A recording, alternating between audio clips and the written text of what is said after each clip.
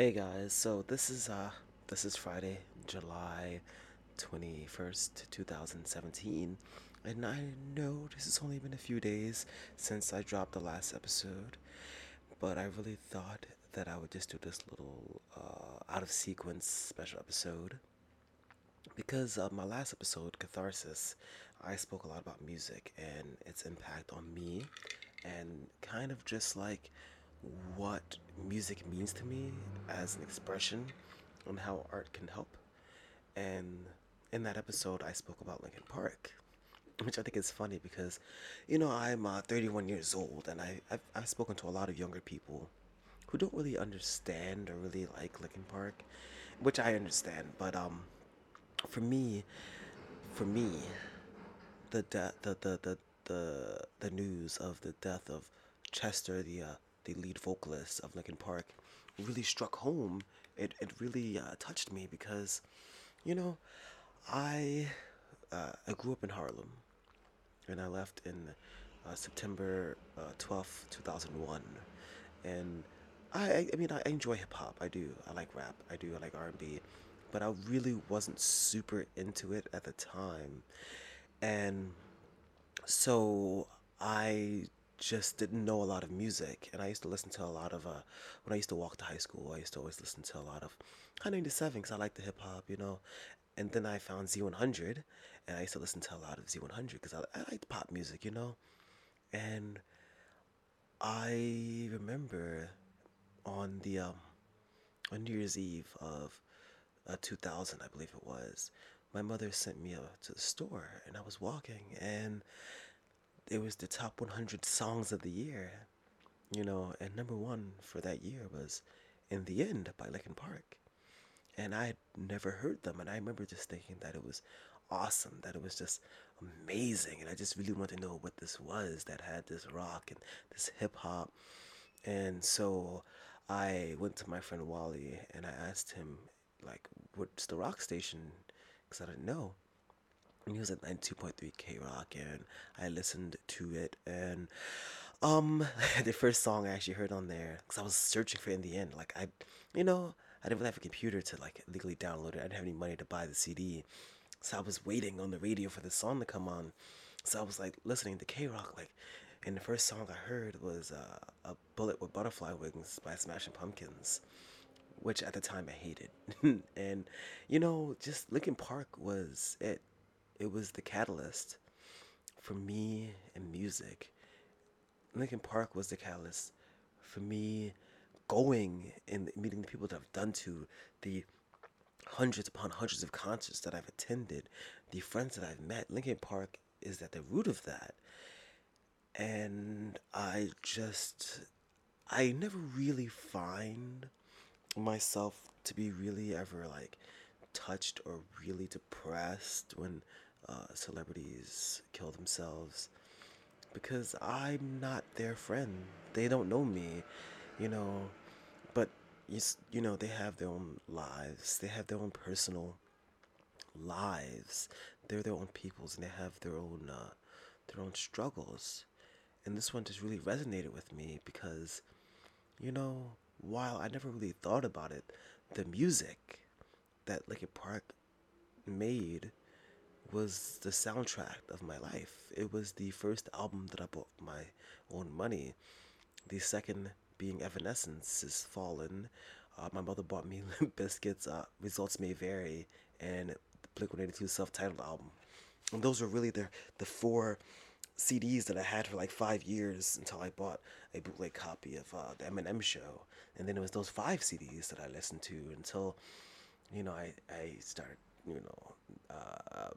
getting all kinds of music off the internet.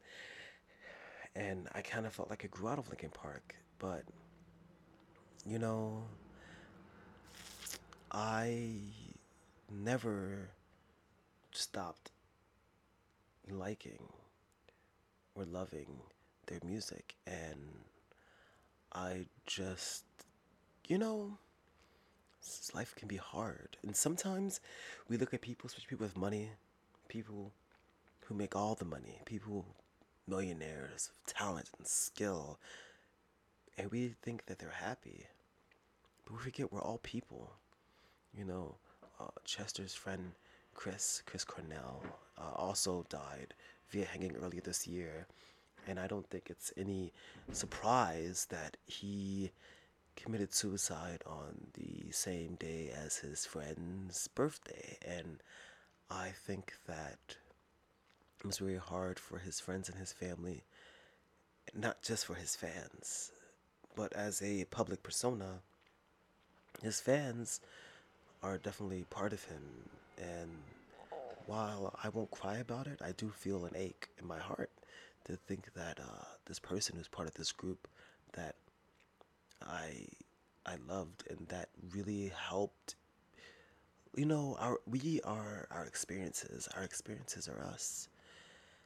That's it. We are our experiences. So to think that this band pretty much help is the foundation for the person that I am. I never thought about before, but the music that they created helped me understand who I am. So I just want everybody out there to know that if life gets hard, which it does, to remember that you're not alone. You are not alone. There are people out there who love you, and even if you feel like they don't, you know, uh, this is not. You're not alone on this world. You're not alone in this world, and you can you can you can find an ear to talk to. You can find a way to express yourself. Do not take your life. If you feel like you're gonna take your life, reach out to someone close to you, to a family member. Um, there are, of course, organizations. You know, you could also reach me, of course, at artofgivingupodcast at gmail.com. Or if you need to, in the United States, we have the National Suicide Prevention Lifeline, which is 1 800 273 TALK. That's 1 800 273 8255. The National Suicide Prevention Lifeline grant is one component of the National Suicide Prevention Initiative, a multi-project effort to reduce suicide, and it's led by the Substance Abuse and Mental Health Service Administration's Center for Mental Health Services. They've been around since about 2004, and you know they have resources and tools. They'll if you call, they'll route you to the nearest crisis center to receive immediate counseling and local health referrals. Do not let your sadness and your depression take hold of you. You you have a lot to live for. And remember, if you see someone struggling, reach out to them. If you see someone in pain, reach out to them and try to do what you can to help them. I want to thank you guys for this. Thank you.